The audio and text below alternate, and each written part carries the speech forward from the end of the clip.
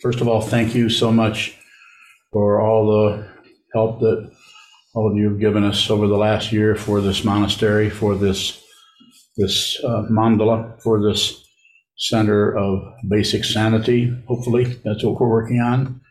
In order to do that, we have to look at a lot of craziness. And you can do that. Help us in any way you can. And thank you, and thank you, and thank you. This morning's Dharma topic or talk is called boundaries. There's lots of different kinds of boundaries. There's a natural boundary of our skin. It's a boundary. Without this, things would not function so well. There's the natural boundary between any two things, between the heart and the lungs and so on. These are all obvious. But I wanted to start out with those natural boundaries, which need to be there if we're to function at all, or to continue to function in any pragmatic, relative way. Then, of course, there are boundaries that we set up to protect our property, from, you could say, from the cows getting loose or getting into the neighbor's pasture. I mean, all the simple kind of mundane things like that. And then there are boundaries based on fear, where we set up boundaries that are because we're worried about something else. And some of those could be valid. I could go on, but you already know what I'm saying there. Or maybe not. You might think that your opinion about something, your judgment about something is based on what reality, on your evaluation of something is correct. So therefore you get to be prejudiced, or be against that group of people because of the way they talk, the way they look, everything. So what do I say about this? If you've been listening to me very long, I say it is about being aware of it. This is about awareness. This is not a belief. It's not a judgment, evaluation, conclusion, or any other contraption you have in your mind that protects your silly, I may say it that way, self-centeredness. You don't have to live this way, my friends. You don't have to live out of the fear of something else, fear of losing control, fear. It's not that wouldn't happen situationally, spontaneously at certain times when there's a fear of the temperature's gone down so far or the furnace has gone off. Of course, there's all kinds of situations that show up. But look really closely through your sitting practice of meditation, through sitting down, facing the wall, whether you consider yourself a Buddhist or not. Sit down, hold still, face the wall, and watch the way the mind works by watching what moves. And when I say what moves, I'm not just talking about the initial movement of the mind, the thought patterns arising spontaneously out of who knows where. You know where thoughts come from. You're pretty unusual. So observe, be aware of the movement that happens when the thoughts come tumbling down and are followed by emotional tag-alongs. You have a thought about something and it may have some accuracy to it relatively, but it may be about, that belongs to me, and that does not belong to you. You do not own anyone. If you think you do, you will suffer, and you will probably torture the person that you think you own. I'm not saying there aren't conventions. Marriage is one of them. Look very closely at those, please. Right and wrong is extra. If you operate out of as soon as you operate out of right and wrong, you have left the true spiritual path. I'm not saying you're not on what you might call a spiritual path. Theism operates that way all the time. What we call non-theism, or no solid center to anything. Ni svabhava, no self here, no self there. You need to see it. Don't believe anything I'm saying. That would be very disrespectful to not only to me, but to your own intelligence. Don't believe, don't conclude, don't. But that doesn't mean shut down and go the other way where I can't do, I can't see, I can't look, I can't. Yes, you can. You can receive this incredible world as it is. As it is. Soku, immediate, right now, this. Soku Koji, order of immediate light. Immediately. How do you do that? Slowly. You can't force it. You have to go the opposite direction and watch the way you keep setting up boundaries against everything. Opinions, judgments, ideas. All protecting what?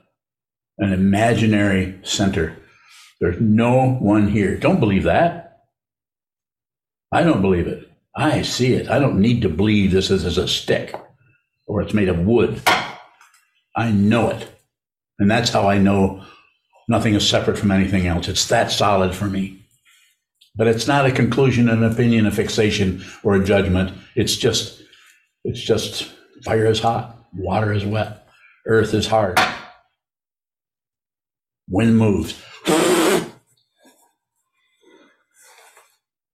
Relative truth is very, very clear and definite. The Buddha's, on the Buddha's awakening when he was threatened by the daughters of Mara, which is a way of talking about aspects of his own mind that are coming in saying, you don't know what you're doing. This isn't enlightenment. What makes you think you, out of all the millions and billions of people, suddenly you know something? And he put his hand into the earth and said, this earth is my witness.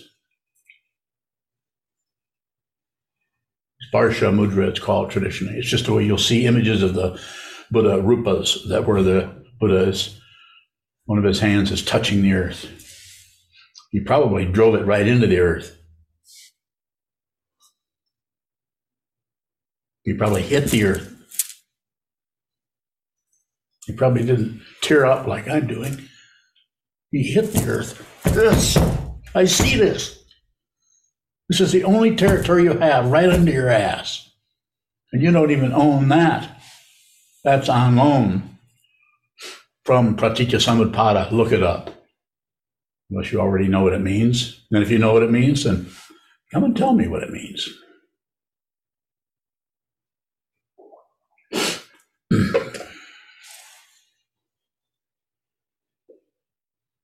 You have to do this yourself. You have to do it. This old man can harp at you about it or wave a stick in the air or point, or any other Dharma teacher who is a true teacher, one who teaches out of what they're looking at, not out of what they read in a book. It's not that the books don't help you. You need stair steps to get to the top of the mountain, but you don't need any more steps when you're looking at it. Steps are gone. The footprints are gone. Look behind you. See any footprints?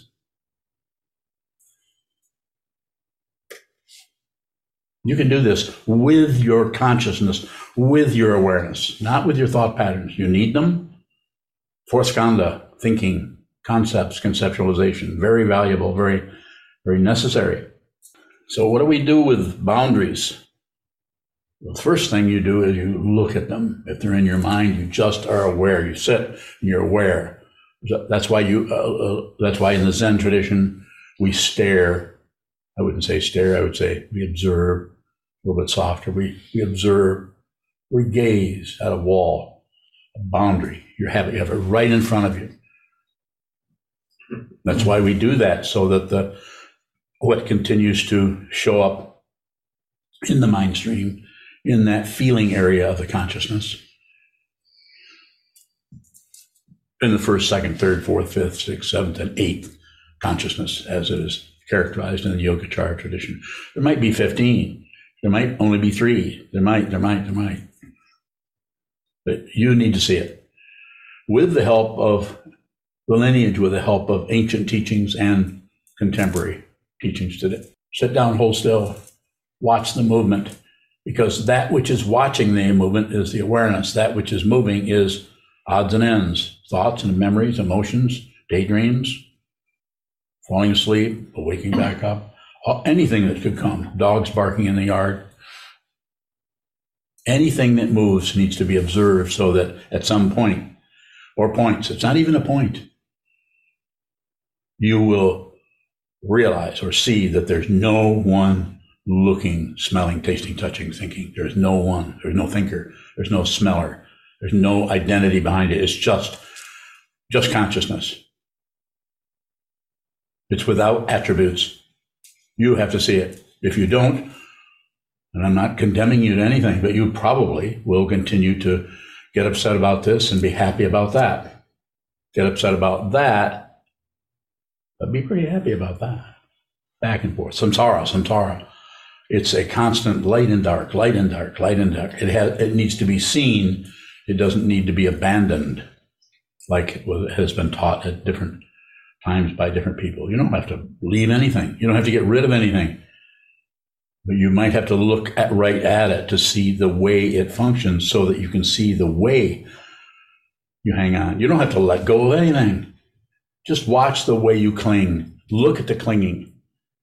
And if you see it totally, completely, thoroughly, through and through, over and over, through and through, over and over, you'll see that there's no personhood there. Nisva Baba, there's no person. Nor is there anything that is actually that you're clinging to. The whole dynamic is, if you see it, it's an illusion. You just see the illusion, and you might even smile. If you don't see it, it's a delusion, and you're befuddled by it. Pardon me for using those heavy words. You're confused. You buy into that, and then apply that kind of formulaic, samsaric, grasping situation to the rest of your life. Well, she should, they should, I shouldn't have said, I shouldn't have done. All that right and wrong stuff is just makes things more and more complicated. So I could go on and on about boundaries, different kinds of walls of the mind. Shinmukege, walls of the mind. In the Heart Sutra, written a couple thousand years ago, as far as we know, translated by Red Pine. That would be a very good translation if you're interested. We chant that particular translation in this monastery a few times a week. Been doing that for years. We also chant the traditional one in Japanese. So let's have some questions about boundaries. Sure. Dear True Bowing, if we're on the spiritual path, is there a boundary or a separation between things that happen in our mundane life and the spiritual life? Oh, there's certainly separations and divisions and gates and so on. So yeah, and it would be different with each person, how that functioned. Some it would be more conventional, situational, that you can't do anything about it. You just notice that like something that because you live in a monastery and you've lived here for years, you've stepped through one of those, which is distance. Distance is a great boundary. Well, there might not be anything there except time. It takes a long time to get to the monastery, or a long time to get to the cushion, or a long time to get to your friends or your intimate partner or your family. More about that? Yesterday you were talking about, and you often talk about, no improvement. I do. And you said if it's a true spiritual path, there's no improvement. No. Can we have that same attitude, or should we have that same attitude in every aspect of our life? Be a good idea. So this doesn't mean that you don't improve. It's a difficult area because what happens, the ego mind, which is a self-centered part of the consciousness that shrinks up into a me, and demanding things, or pushing things away, or fluffing things up, or control. Let's get control of this whole thing. It's all over the place. So I would say that if you see what this is, there may be lots of things that you could call aspects of awakening. The actual awakening isn't about creating something where you see reality, where you decide to see reality and you see it, and you're very kind and loving and respectful and all of that. But if you see what this is, then it's very likely that you would, because you see so clearly who you are and what this is. When you see someone else's suffering, you wouldn't necessarily and they're putting it on you, blaming you for how they feel, you wouldn't necessarily use that against them, or you wouldn't go to war with them. So that would be a side, an aspect of the fundamental understanding, which is there isn't anything. Shunyata. This is not just some hocus pocus. It is true. And you have to see it, but it is ultimate truth, and therefore you can't see it, because if you saw it, it'd be relative. But ego is looking for conclusions, and it'll settle for, I feel more spiritual, I feel more kind, I feel more. There's all kinds of teachings out there that Atisha's 7 Points of Mind Training has lots of slogans in there that are about improving. I'm not against that. That may be the only thing some people can do. So we need to help everybody. So some of those slogans apply to a person who is caught in the trap of their own convention, their own conclusions, their own ideas, and are in that prison of their mind, trapped by fear of, if they let go of that, or if they walk out of that, or they see through that, might get worse. The ego may be threatened. You're going in an area in the mundane world, maybe exercise, for example, where it looks like the illusion of control is stronger, like we can, it looks like our muscles get bigger as we exercise more. Yes. How can we still work with that area with an attitude of no improvement? Well, if it's exercising muscle, that's a different aspect. That's relative truth, and that's something that shows up, and relatively you do have a say-so about that for a while.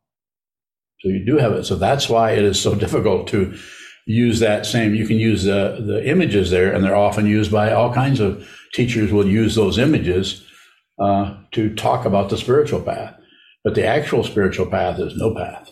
But you have to see it. So there might have to be a path of Shila, Samadhi, and Prajna, or as I was talking about yesterday, one of the paramitas. And talking about those 6 paramitas aren't really linear, but we teach them that way because you have to do it some way. But one person might be constantly working on the paramita of patience, on trying to understand what that is. If you understand patience, you've got them all. That's why it's set up that way. It looks like, well, you go through this, and then finally you get to wisdom, or these are all skillful means, and the first 5, and then you finally become wise. The first paramita, dana paramita, generosity, that may be your particular dharma footprint. You see, there's no giver. There's no giving. Nothing has been given. It's threefold purity. It's free from the conceptual thing that tags along and tries to explain everything. So weightlifting, obviously, if you do enough of it, you're going to get stronger, you're going to look stronger. But some of those areas are still really complicated. Diet is a really complicated one that I've been trying to understand since I first turned to that not too long ago, 20 or 30 years ago. The more about that, there's a lot of room for questions there if you have more. Help us. It feels like those areas are easier to separate. Yes. And say, well, I should be able to get results if I exercise or diet. It feels like I make a separation between that and my spiritual life. As if the teachings that you're talking about don't apply to those other mundane things. And I'm wondering how to see, I don't know. It's hard to ask a question in the area, but let me throw this in, and then you can ask a question if this helps you. Is repetition is very important, and the interesting thing about repetition, whether it's a mundane path or the spiritual path, is eventually you see that you can't repeat anything, but you have to see that. That's not something that you kind of conclude that you can somehow prove to the world that you can't do anything twice.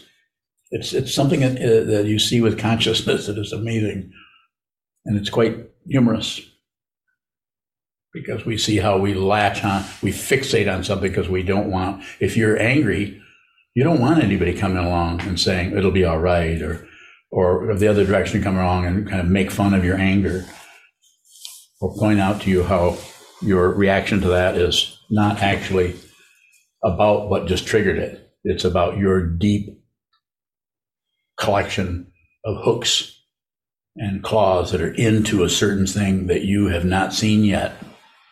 But it gets triggered out here by this person saying something or this person doing something. And suddenly the demon comes out of the cave raging. Know what I'm talking about? Sure you do.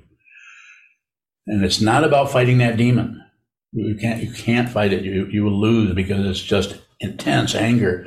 And why can't you win, or why can't you see through that, or why can't you stop that? Because there isn't anyone. There is no solid being. The illusion of the illusion of some kind of conqueror, that's relative truth. That's what's happening in the world. If it's wrong, we need to correct it.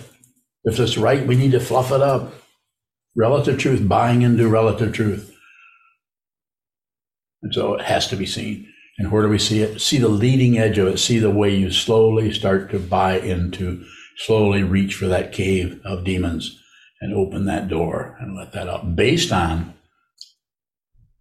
some situation, some tree falling over, or somebody's comment, or somebody's even offhand comment about you or about something you've done or something. And suddenly, instead of receiving that simply as it was, as a trigger, and noticing that roiling around in the background is something that is yours. It's your responsibility to work with that, not to take that out, roll it up into balls of thumbtacks and throw it at somebody. Because that's what people do. They get rid of somewhat temporarily. So they get rid of that by throwing in a blaming, just a finger pointing. It doesn't have to be the actual finger. It can be, you can just sit there and look at them. I can look at you and you see it? You can actually develop that. Just a look.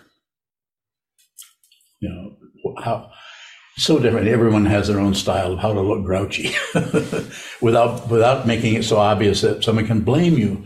Are you grouchy? No, I'm fine. How you doing? Well, I was doing good until I took a look at you.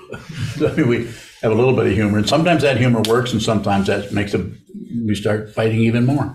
So you can't win. You don't have to worry about winning. You should lose as much as you can, but don't allow someone to trample on you necessarily. And that's your awareness that needs to do that. Question. Wonder about, is it necessary to see a boundary between the spiritual and mundane? If you don't see a boundary, is that ignorance, bowing? Not necessarily. It's that area is different for each person, so there's no. If you keep asking questions about it, something may show up that is more about pointing at something. It's so different for each person. Once you step on the spiritual path, then it's hard to stay there because everything wants to chime in. The ego wants to say, well, this is spiritual. Look what you're doing. Look how much you're helping these people. This is spiritual. No, it's not. This is about your ego wanting to appear helpful. Big difference between helping somebody truly, genuinely, right from here, and actually looking for a credential so that you look helpful. This also does not mean that if you do that you might not actually be helpful to someone. You could. And if you just fed a whole family, because you took food over to them, you might be making sure everybody knows what you're doing. Or it might be in your own mind stream that you're, that kind of invisible pat on the back you're giving yourself. What does that do? Ego feeds on that. And it postpones the time when you need to look at the fundamental reality, which can be terrifying. You can cover up the fundamental nature of reality by just any one of the three poisons. If you're angry all the time, if you're angry all the time and you're always looking for revenge, or you're throwing out, or you're pointing fingers, you'll never really know how terrified you are. You can hide from it through anger. It takes a lot of sitting practice of meditation. I'm very biased. I'm not saying you can't. There might be some magic pill somewhere. Go ahead. But to sit down, hold still, and voluntarily sit down for hours and hours and look at the nature of your mind, eventually it's very difficult to stay mad for very long. You won't be able to stop it. You don't need to stop anything. But you need to see what it is so that it doesn't take over your life and hurt people or hurt yourself.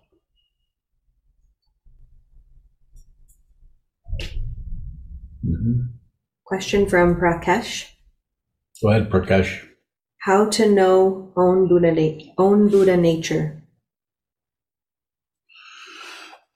Look at the confusion. This is what the Buddha did. The Buddha awoke to his true nature. I wasn't there, but the way I understand the teachings with that, which I've been looking at, not only the teachings out there in the teachings, but the teachings as I understand it in this mind stream for close to half a century. You have to look at the confusion. If you're going to work with something, you don't immediately patch it up because it's bleeding there and it's bleeding there. And it's a good idea to see what's the cause of this. If you can, there might not be any way to look at the cause. The Buddha said in the Second Noble Truth, life is suffering, frustration. So you go and look at the frustration. And how do you do that? In this tradition, you sit down and you look. It's voluntarily sitting down and looking at the way the mind keeps grasping and rejecting and shutting down, and grasping and rejecting and shutting down, with all the stories that come and go. Don't control anything. This is why I teach Shikantaza rather than Shamatha Vipassana. If you need to do Shamatha Vipassana or mindfulness awareness practice, please do that. You'll know. Please do that practice. It might be a good idea to have a teacher help you with that. I teach Shikantaza because it's then that way, if you sit down and hold still, you'll do some version of one or the other. You'll either just watch what's moving, Vipassana, natural Vipassana, or you'll tune in to the movement of your breath or your diaphragm. And you can do that in Shikantaza. It's the fixation on it, trying to fix it so that you become a meditator, capital M, a good meditator. So, Prakash, just observe. Just sit down. Find time to sit down by yourself and observe the commotion in the mind, the passion, aggression, and ignorance in the mind without repairing it. The Buddha didn't cover it up. He just kept looking until kept looking. This is my story about it, based on what I'm looking at, what I've been looking at for a lot longer than he looked at it. His was 6 years. Mine was more like 30 years. Before you begin to see, he began to see, or anybody who awakens begins to see the nature of reality. This doesn't mean you stop having breakfast or you don't have to wear clothes because you have clothes of light, some baloney like that, some romantic idea that covers up the actuality of it. It is suffering, and it's intense, and it's everywhere. And most people don't know it. When they say life is suffering, people say, that's a negative teaching. No, it's the truth. It's just that people cover it up with passion, opinions and ideas and judgments, aggression, blaming others for the confusion, and ignorance, shutting down, buying into a particular localized, specified truth about everything. It's not that relative situation or that logic or that analysis isn't relatively correct. Yes, it is. But analysis will not see what this is. That's stair steps. You have to get to the top, and then if there's a self there, you need to jump. And it is not suicide. You're welcome, Prakash. Yes. Kozan Bowing. Go ahead, Kozan. There's a question in the chat box from Ivan. Ivan. Is there a boundary between the suffering of others and ourselves? If you're a meditator, not for long. Initially, yes. We're very self-centered and we're very much about ourselves and protecting ourselves and advancing ourselves. And maybe a little bit of attention paid to others, especially if it's a biological connection, our family. We're more likely maybe to spend a lot of time with somebody or is it a blood relation? Yet that whole area is so situational. But eventually the very vow itself says, be with all things, save all beings, put everybody before yourself. That's a pretty tall order because we're so attached to who we are, protecting ourselves first. This doesn't mean you go the other way and try to ignore yourself. Don't eat or don't sleep and live in a cave and just pray for others. It's not that romantic. Further, Question from Adriana. Adriana. How can I practice having no demand when I feel like I need attention from someone who doesn't want to engage with me? Read that again, please. How can I practice having no demand when I feel like I need attention from someone who doesn't want to engage with me? Just look at it. I don't know what else to say other than just look at look at what happens, and then look at your response to it. Just look at the dynamic. This is what sitting practice of meditation is about. Is to just observe that. So if there's some aspect of your question I missed, then come back this way. Chisho. Tishwang is trying to understand or even look at the boundaries, a distraction in the awareness practice? Bye. Well, it could be. Anything can turn into some kind of a distraction or some kind of a way station or a rest area where you stopped actually observing what's happening. But you may need to do that. And so this is when I say don't do anything unless you have to. Don't step on the spiritual path. If you come in to get close to this person and say, well, I don't know if I need to do this or not, I would say, well, don't do it. Don't do anything you don't have to do. And if the person said, well, you mean don't meditate? Do you need to meditate? Well, yes, I do. I said, well, then meditate. Well, I don't know. Maybe I do, maybe I don't. Well, why do it? No guesswork. Don't do the guesswork. Don't do the speculation. I mean that.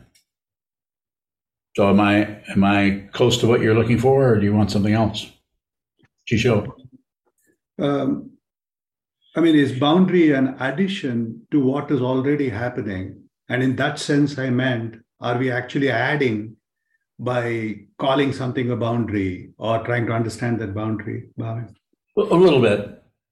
But there's a lot. If you're sitting a lot, there's a lot of awareness around the boundary before you see what the boundary is. There's a lot of looking, like any kind of a Dharma gate, which is a kind of boundary, but it's a gate. So we're really calling it a gate. It might take you a while to find out where the latch is or where the hinges are. You might have to install some hinges on that gate. Otherwise, it's just a wall. But that's using a silly metaphor, but that is what it takes to look at that wall and see that is a boundary quite often based on fear of seeing what's behind it. Because that can be frightening to ego. But the people who are frightened are usually meditators. The people who don't know they're frightened are people who have no spiritual path and just try to operate on everything with relative truth, try to fix things, try to train things, try to lecture things, or get people to follow certain, do this, do this, do this. And I'm not saying some of that isn't very, very helpful to people. Cognitive behavioral therapy, 12-step programs can actually help someone move away from the addiction and live a life that is relatively free of difficulties. No guarantee of it, but sometimes that can be very helpful. But is it the spiritual path? Perhaps. It might be. Yes, sir. If you see what this is, are you still upset by this and happy with that? Yes. Sure. When I say that, though, I would say the qualifier would say that the happiness still arises and the upsetness still arises, but there's no identity that is hindered by being upset. Might sound impossible, but you can actually be upset with no outflows, no raised finger, no raised stick. It's just anger. And it may pass through quickly. It may reside in your wherever.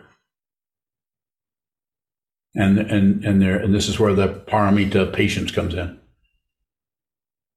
Not waiting for something. You just are whatever arises. This is patience. Whatever arises, you are the anger. I sometimes say, be the shit you're trying to get rid of.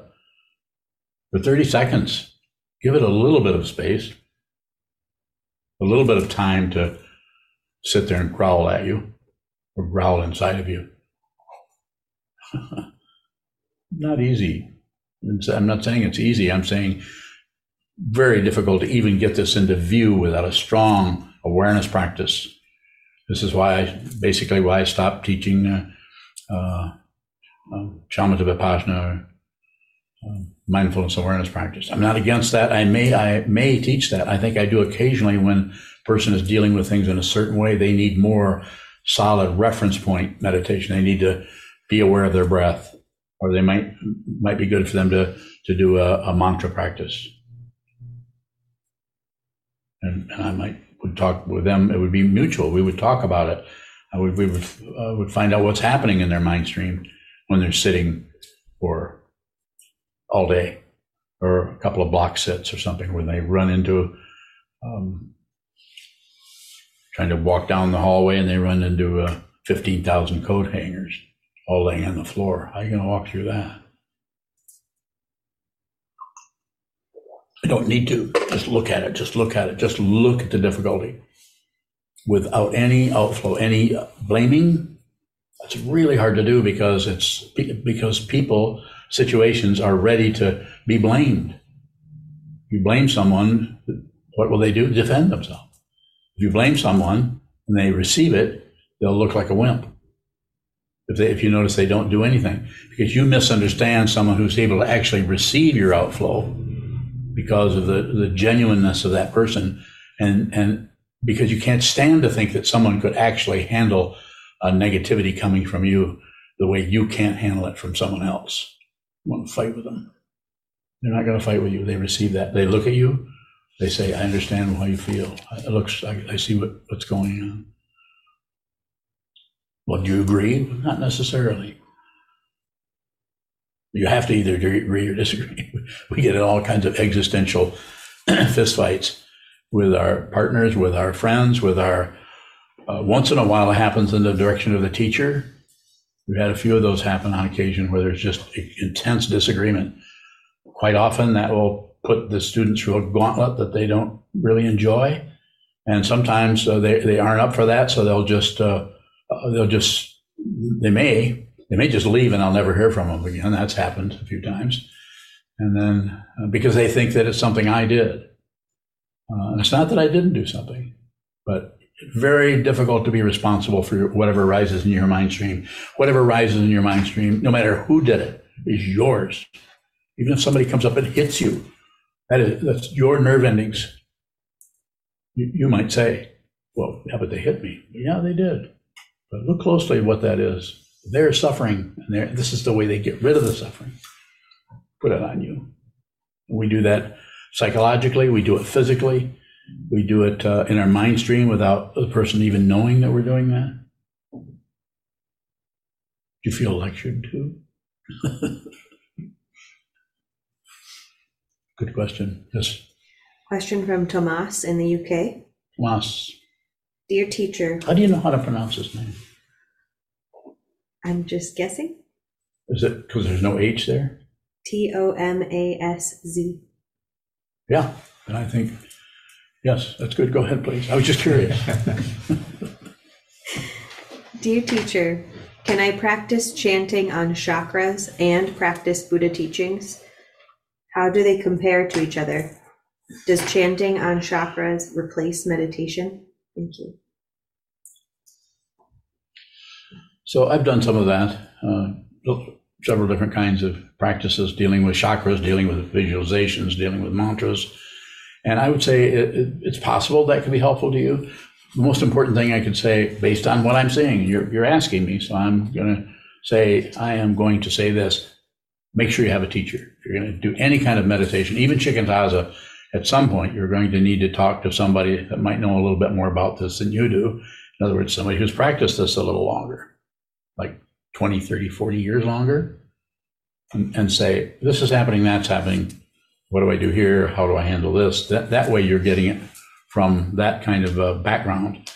Whereas if I say to you, speculate on what you're saying, it could be accurate, could be very good advice for you or very good recommendation. But I hesitate to say that. I would trust you And I would say if this is something you want to do, you feel like is important to you, and somehow it's supportive to you in some way, find a teacher. If you don't have a teacher, you need a human teacher that can look you right in the eye and relate to you where you are. That's what I would say to that.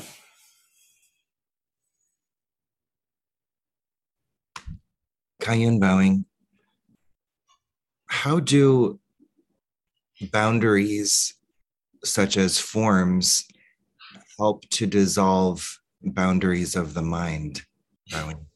Thank you.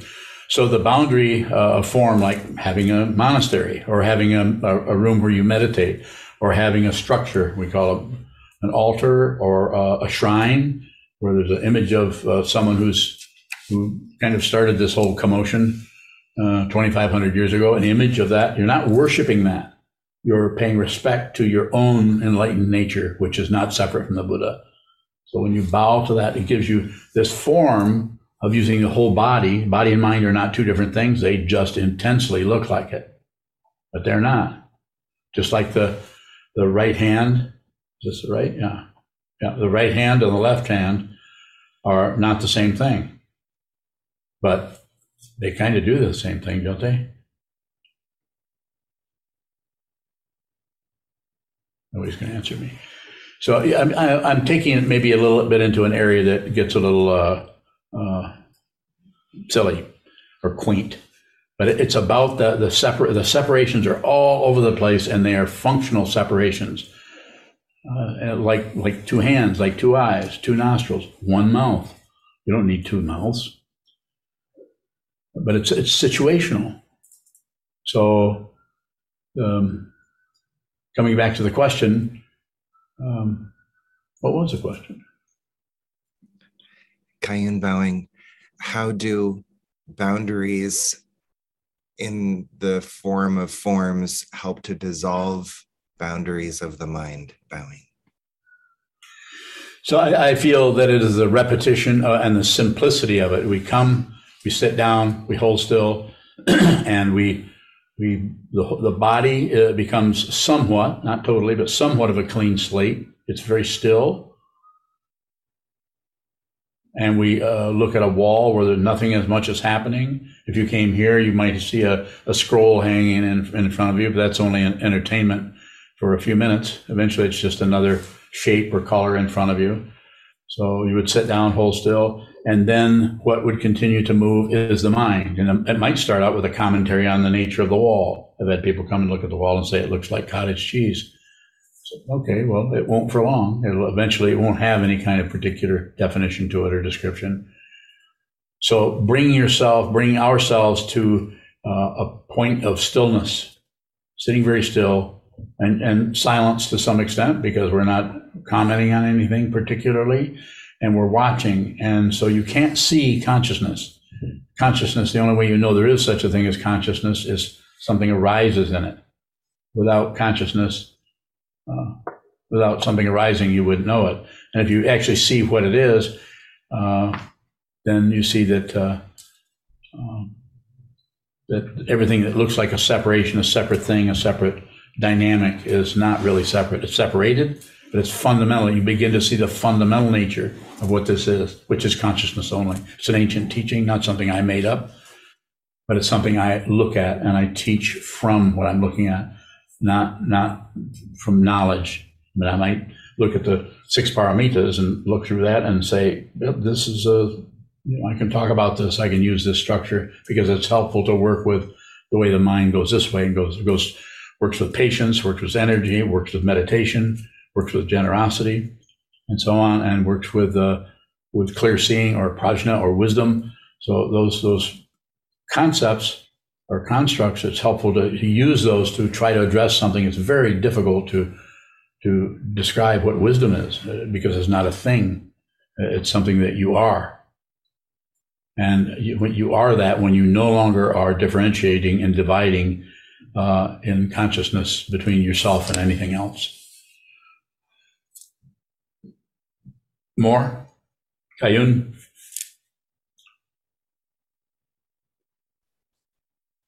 Not Kayun bowing, not quite yet. I'm going to marinate. Okay. Deb has a question in the chat. Okay. Deb? Deb bowing, what is the difference between input and output and cause and effect? Bowing. So it's kind of a generic, I mean, it's somewhat blanket question. So cause and effect is creates the illusion that we have a say-so. We think we're somebody and we think that we can stop this, start that, push on that. So there's the cause. Here's the cause coming through the air. And then there's the effect, which is a third thing. This hits that. And then the third thing is sound. Or also, if you're looking, it's the visual coming together of two separate things. So, but you already know this. So I'm not sure what it is, that question. I'm not sure what you're actually looking for. I would talk more about it maybe, but can you say something? Go ahead, Deb. Yeah, I've been trying to figure out where the question is coming from and what I'm wanting to know. Maybe it has something to do with the illusion that I have control over certain things and I don't have control over other things. And what's the difference between that? I do understand cause and effect bowing, Okay. but the input and output, I guess I still get tangled up in that. I can help you. I don't know. When I say I can help you, my intention is to help you. Whether it actually helps you, that I don't know. Because I don't know all the causes and conditions that are rising in terms of your karma or all of the things you're dealing with, passion, aggression, ignorance in your particular life. But the control is an illusion. You have no control. You have a little bit. I can pick this up and put it down. Whoop-de-doo. You can have a little bit of control. You can get yourself out the door to walk out to the car. So you have some control. But there is the amount of things that are moving this way and that way, even in the physical world, let alone the mental or emotional or consciousness area. You have no say-so about what's going on in your body. A little bit, we can put an aspirin in there, or we can get a massage, or we can, but we don't really, this whole situation just operates in its own dynamic. We didn't create these. We didn't create this. There's no personhood behind any of that.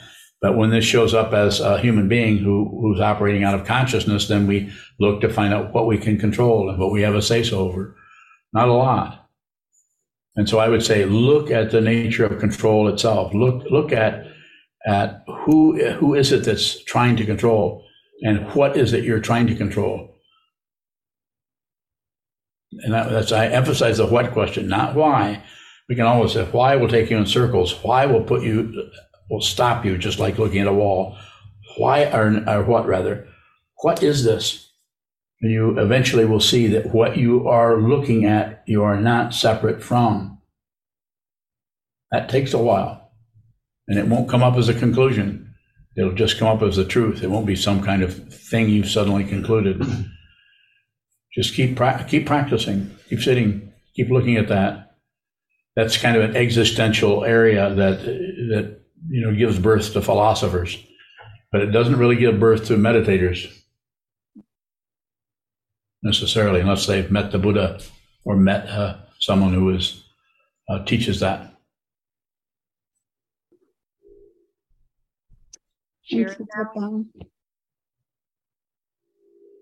Go ahead.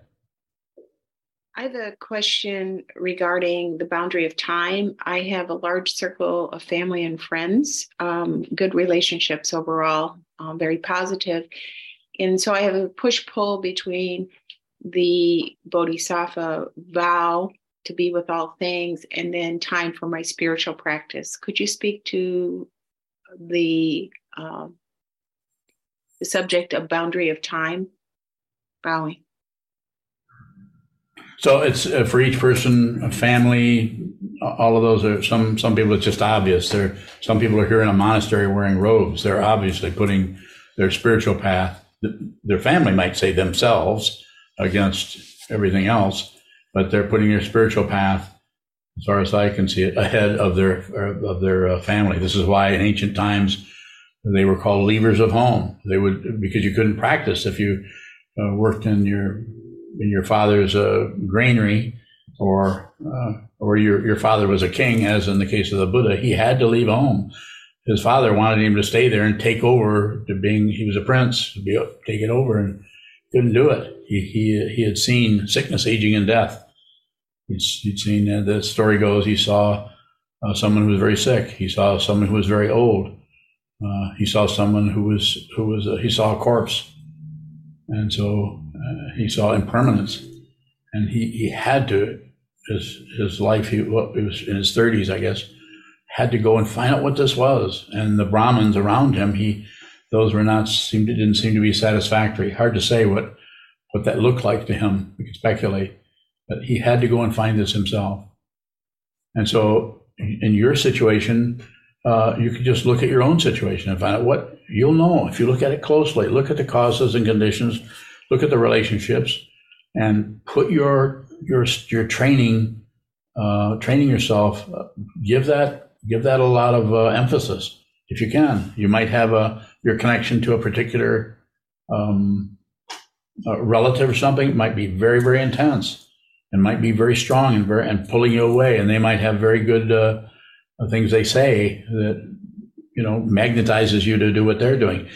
They may have a spiritual path, they may not. They may have something that they call a spiritual path, and it's not that it isn't. It's just not this. It's not. It has to do with looking up and worshiping something. This is not about worshiping anything. So if you have a specific question about it, I might be able to address it. I feel like I've maybe not responded in a way that's helpful. Sharon Bowing. No, that's helpful. I guess I'm at a kind of at a juncture of, I have a lot of flexibility with my time and a lot of relationships that are uplifting, or I'm helpful, or I feel good about. However, there's only so much time in the day, and I want to devote much more time to meditation, my spiritual practice, being with you, being with the community and such. So I guess I'm just acutely aware of being at that juncture. Bowing. Okay, I'll put it this way. I'll give you something. I am functioning as your teacher. I'll tell you what to do, which I sometimes tell a lot of people what to do, but they have to really give me permission. You might not like what I'm about to tell you. Actually, it might be quite funny. Go forth. Are you retired? Semi-retired. What does that mean? I work part-time. How many hours? Oh, probably 8 hours a week. Okay. Do you work in the morning from 6 to 8 o'clock? No, I do not. Set your alarm at 5:30. Get up, take care of personal needs. Start sitting at 6 o'clock and sit until 8 o'clock. Do it every day. And then the rest of the day you have that way you have not only for your family, but also, and then go to a couple of book studies. Right now, I think there are 11 book studies a week, and I attend every one of them. I attend one of them that you join, to answer questions for about half an hour or so on every one. And all of those last about 45 minutes. And so go to a couple of those a week. And that's a lot of practice. So you'd be getting up. And, if there's a day where you can't do it, or, 6 to 8 doesn't work, then get up at 5 and go to 7. So, and I've had some people who just can't sit. They can't get there. They just don't. So I give them a technique that I've actually had to use myself a few years ago, is as soon as you wake up, begin one of the reminders, or say, I vow to be with all things. Say it over and over and over as you're walking in to brush your teeth. I vow to be with all things. I mean this. I vow to be with all things. I'm going to look at everything completely, thoroughly, through and through and through, over and over. I'm never going to give up. Encourage yourself. And you may need a conventional bow to the altar, something to I encourage you to do that. If it's helpful to you, hear me saying that to you. I certainly remembered my teachers' voices, both of them, and those ran through my mind over and over and over and over again. And then get to that cushion. This doesn't mean that if something comes up in the middle of that, you don't get up and take care of whatever business may be. So there's some, what we call it, flexibility or reasonability about it. You have a form, and observing the form does not mean obeying it. I'll say that again. To observe a form, the way I teach it, doesn't mean obeying. That means that if we're sitting in here and in the monastery or related to your own area that you meditate in, if you if everybody here in the who are monastery residents, they come in and they practice and they know the form. But if someone doesn't show up, they're not doing anything wrong. But we would communicate about it, not by way of judging somebody. Say, so what's happening to this person or that person? Well, they're not feeling well. So it's always reasonable. It's never like a demand. Now, if a person lived in the monastery and never meditated, then we might say, why don't you move out? Go somewhere else and live. And I've actually said that before to people, and they stay. So you could do something like that in your own house, write it down. And anybody that you're living with, make sure they know that this is a form that you are endeavoring to observe. Have a form. That's why we have a monastery. You can't, it's very hard to do this without forms and without a teacher, a teaching, and a community. Buddha, Dharma, Sangha. That's why this the 3 jewels has been so helpful. It's not something to believe in, at least not the way it's taught here. It's something you observe. Thank you. I heard you. It's penetrating. Okay. Very good. Another question from Adriana. Adriana. Is no demand a rejection of dependent origination?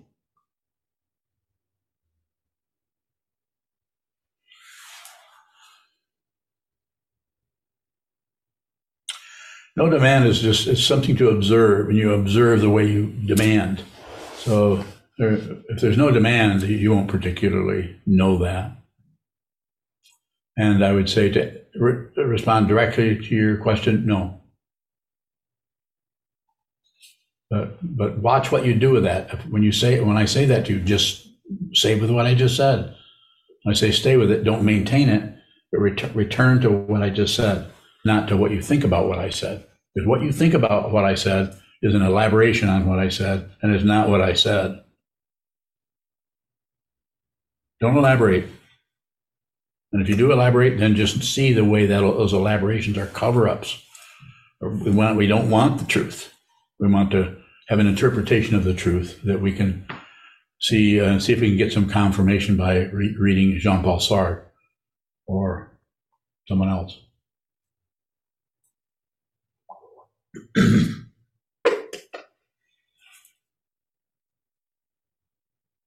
So should we close?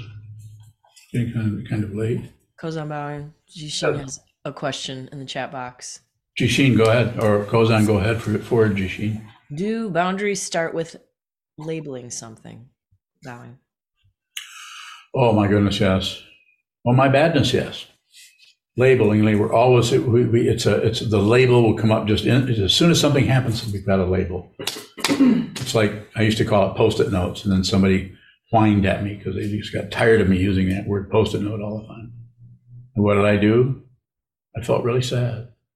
Stopped using it. But it's like that. It's like we want to put a sticker on things because then that allows us to have some kind of a reference point for that, rather than seeing the emptiness of whatever shows up. Everything that shows up is empty of our thoughts, of our Post-it notes, of our labeling. It's empty. Random labeling is a teaching that I think Trungpa Rinpoche was where I heard that random labeling. We're always commenting on everything, random. So it's about observing that. I mean, I could say don't label or don't project or don't. We can have a lot of don'ts, but the practice of working with that is to see how it's pretty difficult to stop that, but we can watch the way we can't stop. If you can watch the way you can't stop something, you're beginning to work with that in a radical way. In other words, at the root of that situation.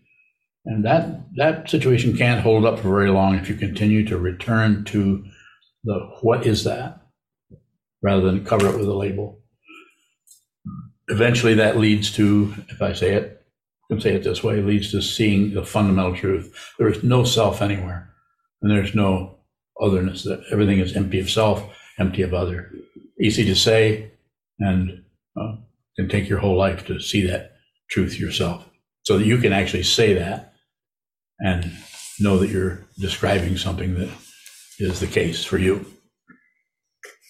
Take one last question if there is one. Anything in here? Anyone on Zoom that hasn't asked a question?